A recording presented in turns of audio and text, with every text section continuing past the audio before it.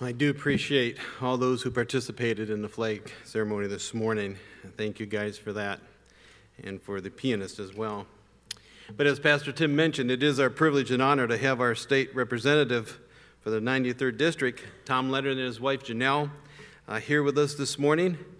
And Tom not only is a good friend of those of us here, but he also is a man who loves his country and serves his country by being in government and leadership. And more importantly, he is a man who is very faithful and a very faithful brother in Christ. And that's why we want him to share with us this morning. So Tom, won't you come and share with us? That happens.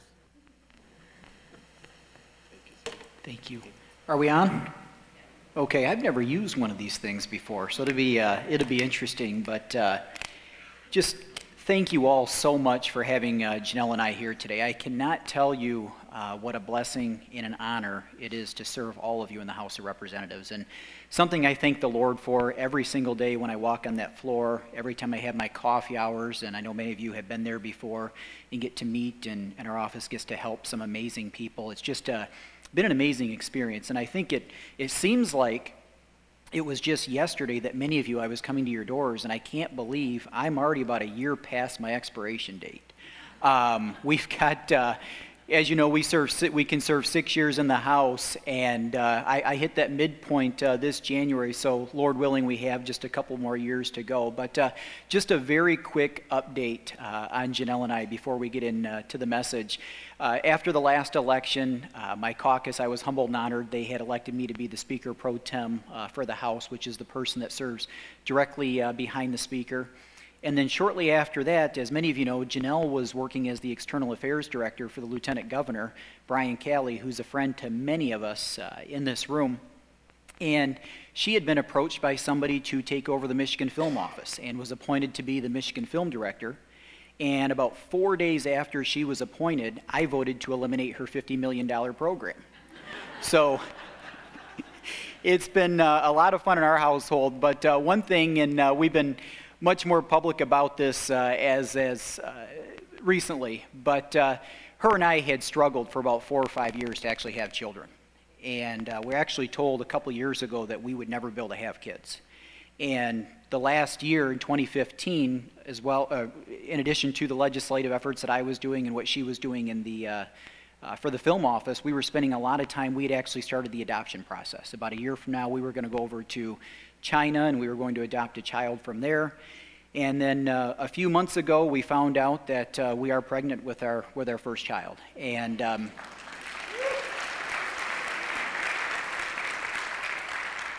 and to show you the Lord's sense of humor, the child is due on September 22nd, which is right smack dab between my primary election and my general election. So he knows what he's doing. But that's the update on our family. And again, just amazing that you guys do this. I was talking to somebody earlier this week, and so many people have forgotten what this weekend represents, what Memorial Day represents. For so many, and I'll be the first to admit, for years growing up and even as a young adult, this was a 3, if not 4 day weekend to go up north and to have hot dogs or to go to a whatever.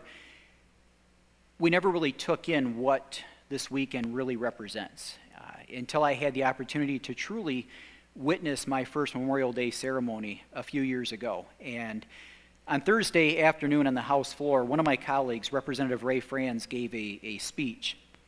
And I asked him to borrow parts of it. And I'm going to go through this just briefly, but this really shows what Memorial Day is about. In the American Revolution, our country lost 25,000 soldiers. That would be the equivalence of losing 2 million today. In the War of 1812, we lost 15,000. In the Mexican-American War, over 13,000. In the Civil War, the greatest war we've ever had with the most losses, the war to keep our country and our nation together, but most importantly and tragically to erase our original sin, we lost 750,000.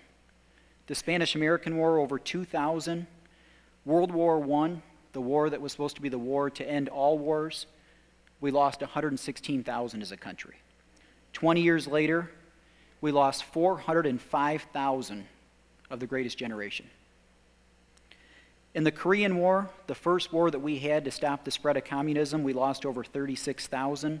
The Vietnam War, a war that we never lost one battle, but lost because of the politicians at home, over 58,000 lost. In the Gulf War, 294. In Afghanistan, over 2,000. In Iraq, nearly 4,500. And in Operation Inherent Resolve, which is currently ongoing, we have lost 9.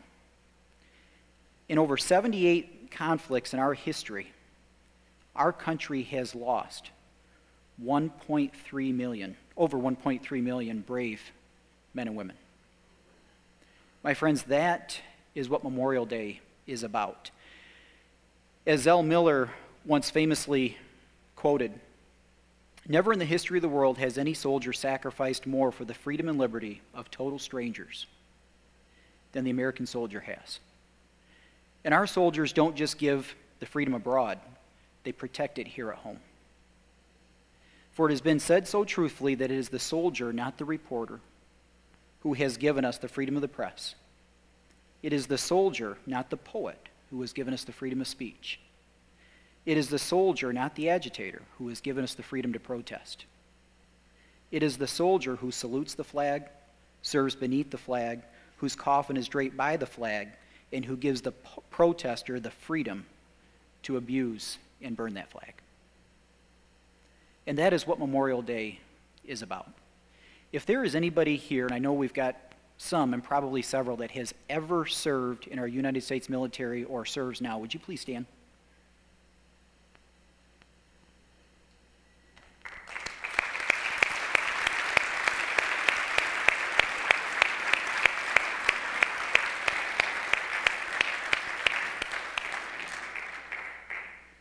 And this morning, and thank you all for your service. And this morning when I was thinking about or praying about what to speak on, it really hit me whether or not many of those over 1.3 million citizens who have bravely lost their lives, if many of them, if you could bring them back here today, if they would recognize our country and some of the things that are going on. The more than 50 million children who have been lost to abortion since 1970, between 700,000 and 800,000 per year.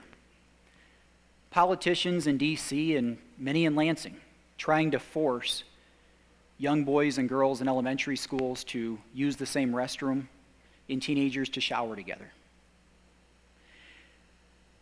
God has been nearly completely erased from our public sector. And one staggering statistic that I saw this morning, the millennial generation, which is the generation just below me, who are now our largest workforce, only 1/3 of those individuals in a recent survey actually identified and said that they even discuss religion on a weekly basis. Didn't say whether or not they're Christians, Hindu, Muslim, didn't say what, but only 1/3 even identify even saying they discuss religion. And that's the direction that our country is headed. But fortunately for us who have a hope, for us who worship the risen Savior, Jesus Christ, we know that our warfare is not carnal, but rather spiritual. And as Paul said, and I'm reading from the King James Version, so that might be a little off than from some of your Bibles, but in Ephesians 6, starting in verse 10, Paul says here, "Finally, my brethren," he says, "be strong in the Lord and in the power of his might. For we wrestle not against flesh and blood, but against principalities, against powers, against the rulers of darkness of the world, against spiritual wickedness in high places. Wherefore, and his charge is to us as Christians, take on the whole armor of God, that ye may be able to withstand in the evil day, and having done all to stand. Stand therefore, having your loins girt about with truth, and having on the breastplate of righteousness, and your feet shod with the preparation of the gospel of peace. Above all, taking the shield of faith, wherewith ye shall be able to quench all fiery darts of the wicked. And take on the helmet of salvation and the sword of the Spirit, which is the word of God. So we see here, as Paul has taught us in some of these scriptures that many of us know so well, thankfully and praise God, our battle is spiritual. It's not carnal. It's not the flesh. It's spiritual.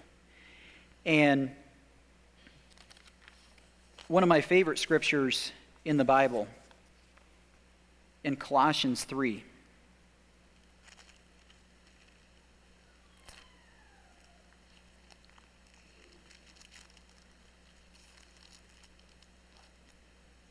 and here next to these two scriptures, I actually have, not only are they underlined, but I've got a big circle and next to it with an exclamation point. I don't even know when I wrote this, but I've got "for me." Because this is so important. It says, "If ye then be risen with Christ, seek those things which are above, where Christ sitteth on the right hand of God." And he says in verse 2, "Set your affection." And the Lord, when he put together this Bible, he knew what he was doing. Every single word, every single letter perfectly placed. He doesn't say set your affections. He says set your affection. Our one affection. And that is serving our Lord. On all things above, not on things on the earth. I was asking myself, how in the world do you go, there's not a ton of scriptures that really relate to Memorial Day. And how in the world do you tie spiritual into Memorial Day? And as I said, we've got so many brave men and women who have given their lives for our country.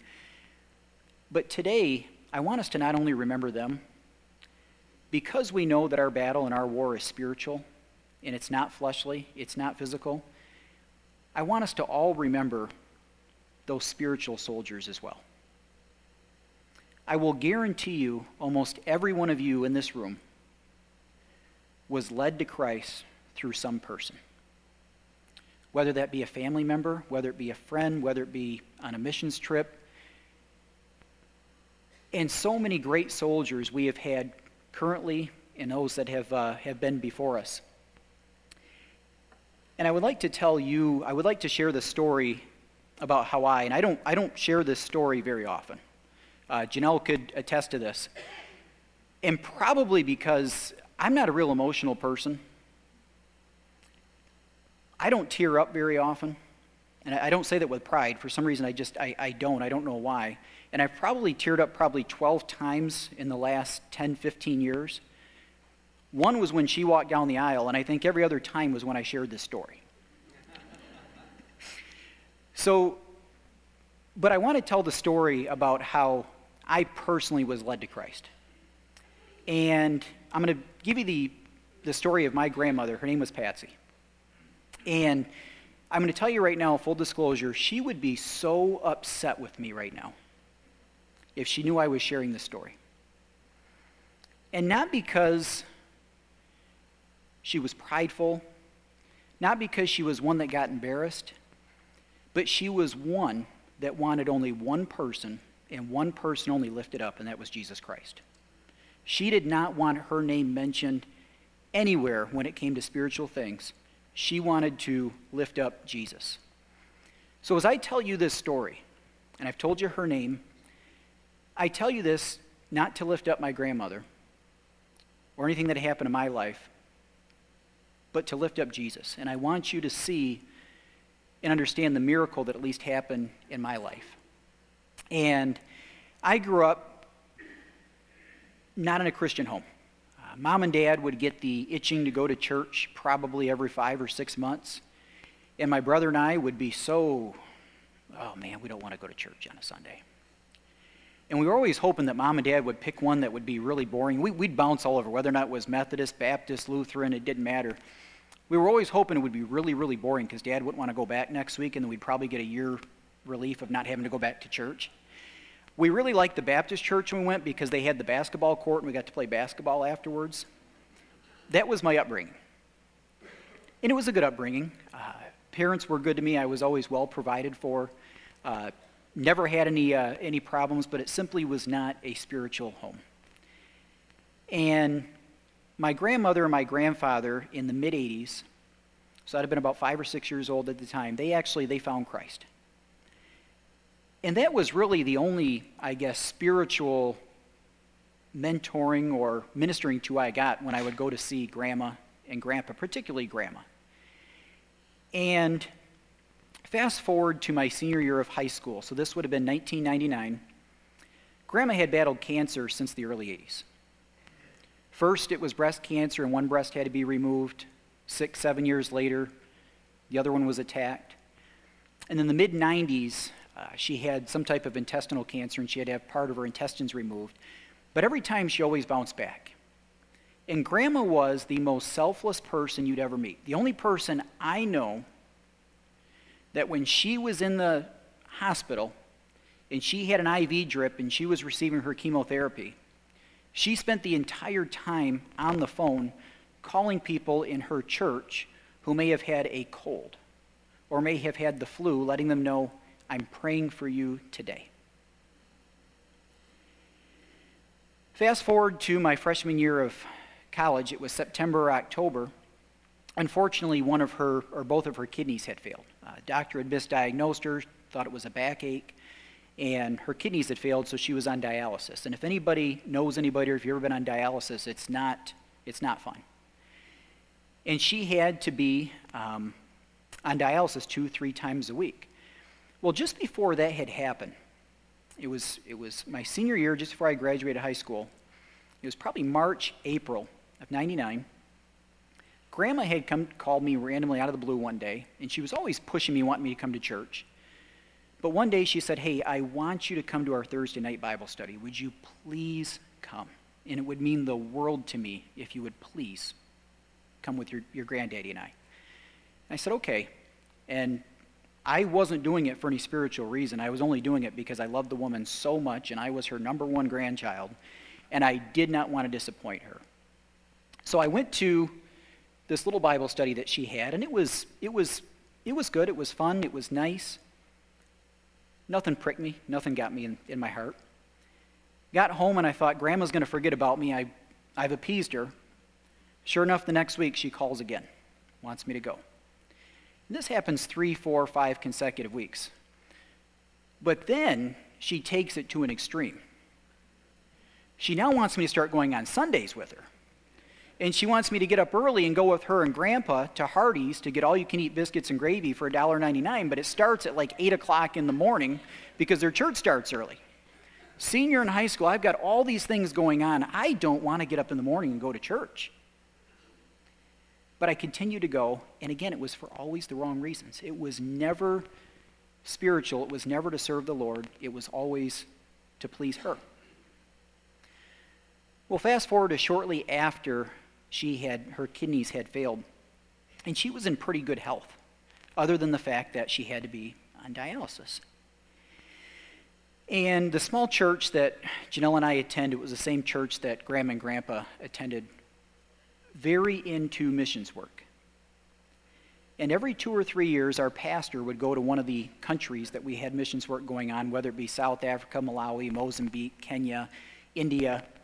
And he would go over there just to make certain that everything was going well, everything was going smoothly, because we were spending a lot of money, putting a lot of time, a lot of effort. And you got to remember, this was a pre-9/11 world. It was 1999. Our pastor bought 2 tickets for the trip he was going to go on. I think it was February or March in 2000. But because this was a pre-9/11 world, you didn't have to put your name on both the tickets. You actually had like a 60-day window where you could put somebody's name on the ticket and it passed security and everything was fine. Our church had nobody to go with our pastor. Nobody. Everybody was tied up, everybody was working, nobody could go, and this ticket had been purchased. December 21st, I take my last exam, my first semester of college. And as I said, Grandma was on dialysis, and I'd always stop in to check on her. And I come in, I can't remember if it was on a Wednesday or Thursday. I can't remember the day of the week, but I do know it was December 21st. I come in, and my grandfather had her on the couch. And he was sitting there, and he was ministering to her. And it was bold. I've never seen anything like it. And in fact, I thought he was a jerk. My grandfather is one of those, if the Lord puts something on his heart, he's doing it. It doesn't matter who he offends. The Lord had put on his heart that morning, you're putting your name on that ticket. And you're headed to South Africa with Pastor Larry in February. Imagine how that sat with his 64, 65-year-old wife who needed to be driven to the hospital for dialysis 3 times a week. And he was the only one she had. And he continued to minister to her it was a long time. I sat there, never seen like it. It was a good couple hours, but continued to tell her, Patsy, I know everything's going to be fine. I know the Lord is going to heal you. There is no way he would put on my heart to put my name on this ticket if he was not going to heal you. And she's just sitting there and she's perplexed and she's beside herself. And I could see the fear in her eyes. Here is my husband. Here's the person that I wed 40 whatever odd years ago who promised to take care of me under any circumstance. And he's telling me he's getting ready to travel halfway across the world when I've got to have my dialysis 3 times a week. He took her up to bed that night, and I kind of lit into him. I told him he was a jerk. Again, you got to remember, I was seeing things through the physical lens. I was not spiritual. I was not born again. I was not a Christian. I just saw this guy who I had all this respect for, who had told his wife he was so selfish, he was going to jump on a plane and go halfway across the world and leave her here when she was sick and she needed help. That's what I saw. And he told me, he said, son, he said, I hope one day you get to a place where the Lord can speak to you and put things on your heart the way he has me. He says, I'm telling you, he said, the whole family's probably going to think I'm bad, but this is something I know I have to do. Before I left, I went up to the bedroom to talk to my grandma and had the best conversation we probably ever had in my life. We were there for about an hour. And she told me how proud she was of me, how she was so happy that I'd been coming to church. She knew I wasn't born again. She knew I had not accepted the Lord as my Savior. And told me repeatedly, hon, I know you've got a good heart. I hope one day you can get there. And I made it clear to her. I said, Grandma, I'm not one that plays games. If I do something, I'm going all in. I'm not going to be a hypocrite. I'm not going to claim to be something that I'm not.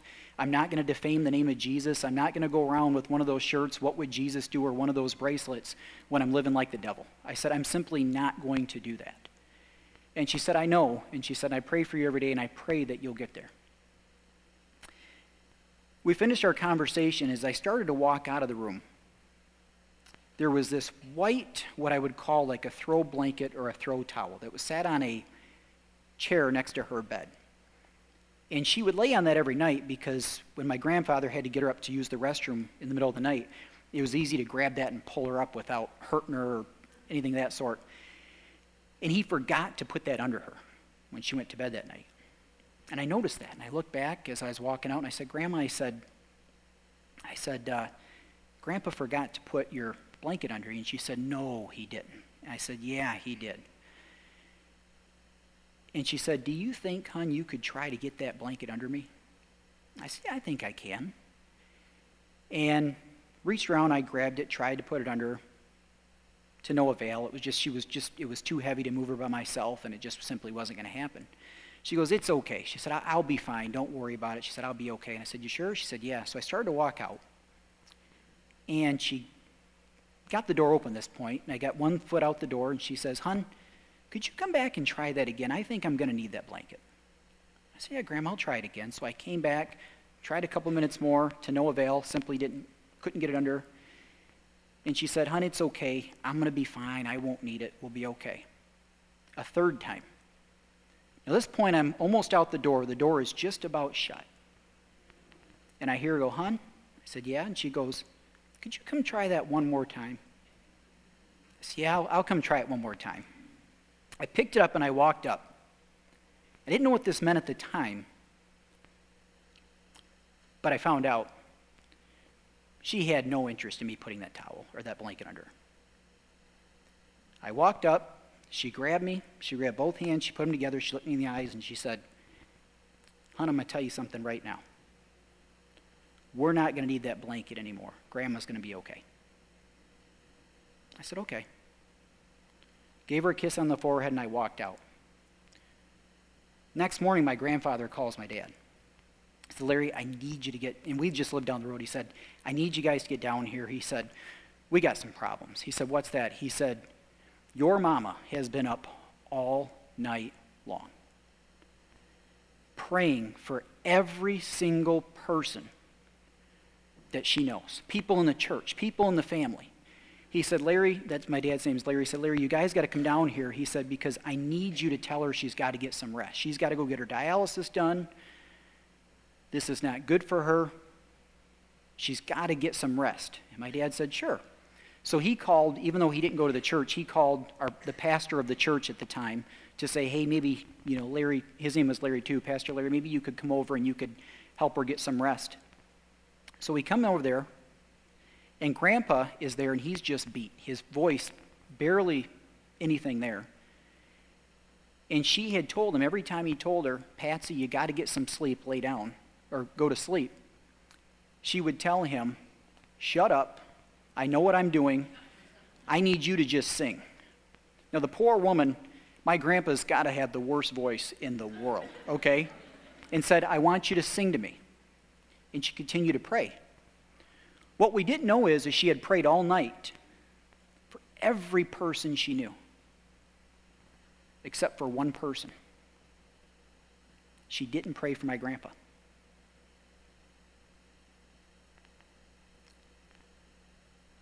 She's on that bed and she's continuing to pray. And then you hear her start to pray for my grandfather. And she said, "Lord, you're going to have to help him. He has no idea what he's prayed for.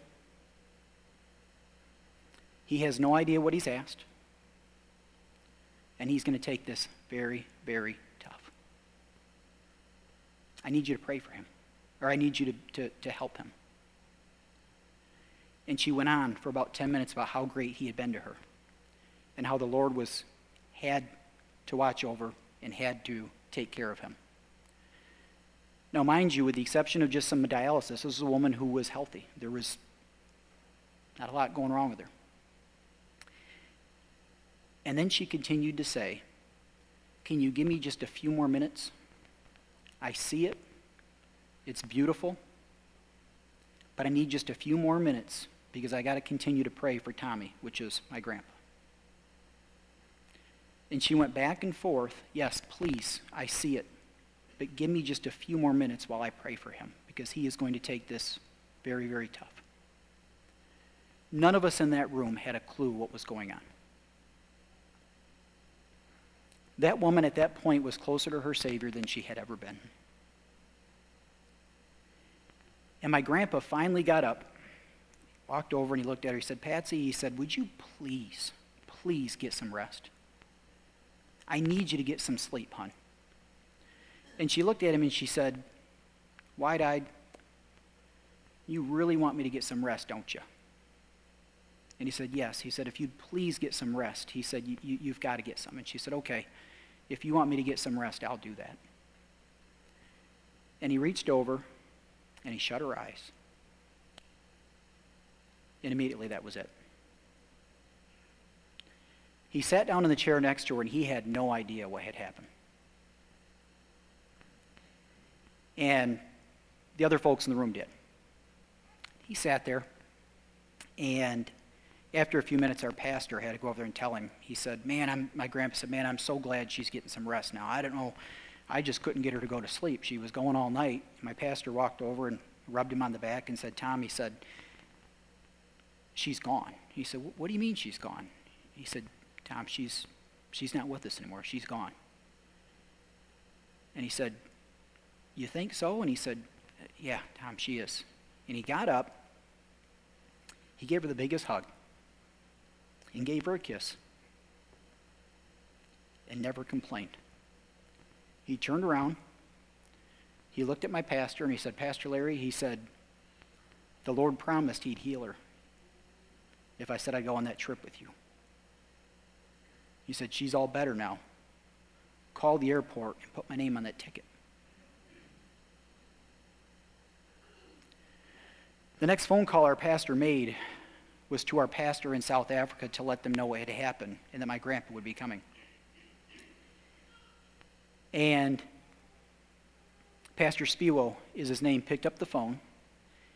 And Pastor Larry, when he called him, he said, hey, Pastor Spiwo, he said, I'm calling, I got some news for you. And he says, Pastor, he said, you don't have to share with me.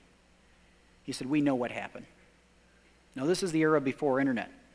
No emails, no texting. He said, one of the go-go's is what they call the elderly ladies there in South Africa. He said, one of the go-go's just gave me a call and said she had a vision. And she saw Grandma walking with Jesus through the flowers in heaven. And we knew she had passed away. It was at that point that I knew whatever that woman had, I wanted it. I had never seen anybody with so much peace.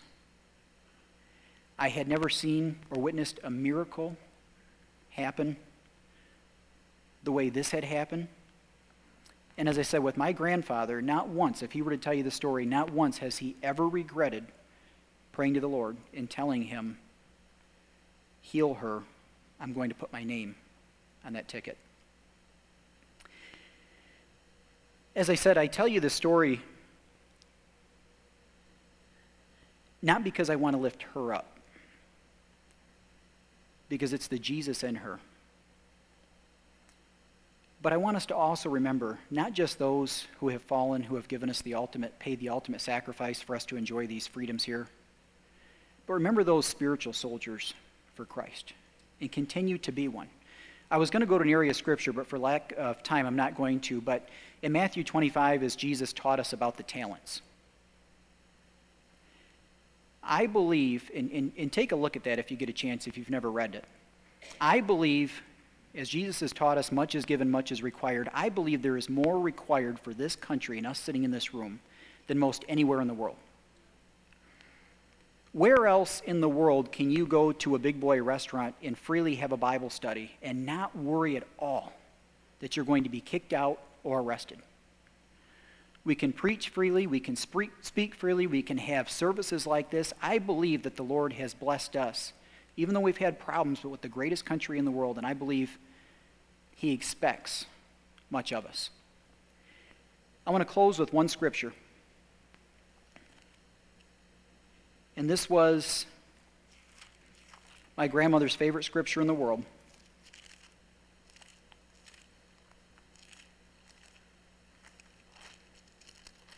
Luke 9:23. And when folks ask if there was one scripture I could take with me, sometimes you get that question. If you were locked up or if you were on a deserted island, you can only have one scripture with you, what would you take? And this was what she always harped on to me. And I think it's one of, if not my favorite as well, because it shows exactly in this one scripture what the Lord requires of us as Christians. And He says, and He said to them all, if any man will come after me, let him deny himself and take up his cross daily and follow me. Again, I want to thank all of you for this opportunity to be here today. I cannot tell you what an honor and what a blessing it is. Continue to remember those men and women who have paid the ultimate sacrifice and given us the greatest nation in the world, one where we can be free to preach and worship the way we choose. But also remember that our war is not physical, it's spiritual. And continue to remember those spiritual warriors who have died before us, and all of us in this room and those that are serving now. So with that, Thank you very much. If you don't mind, I'm going to pray real briefly.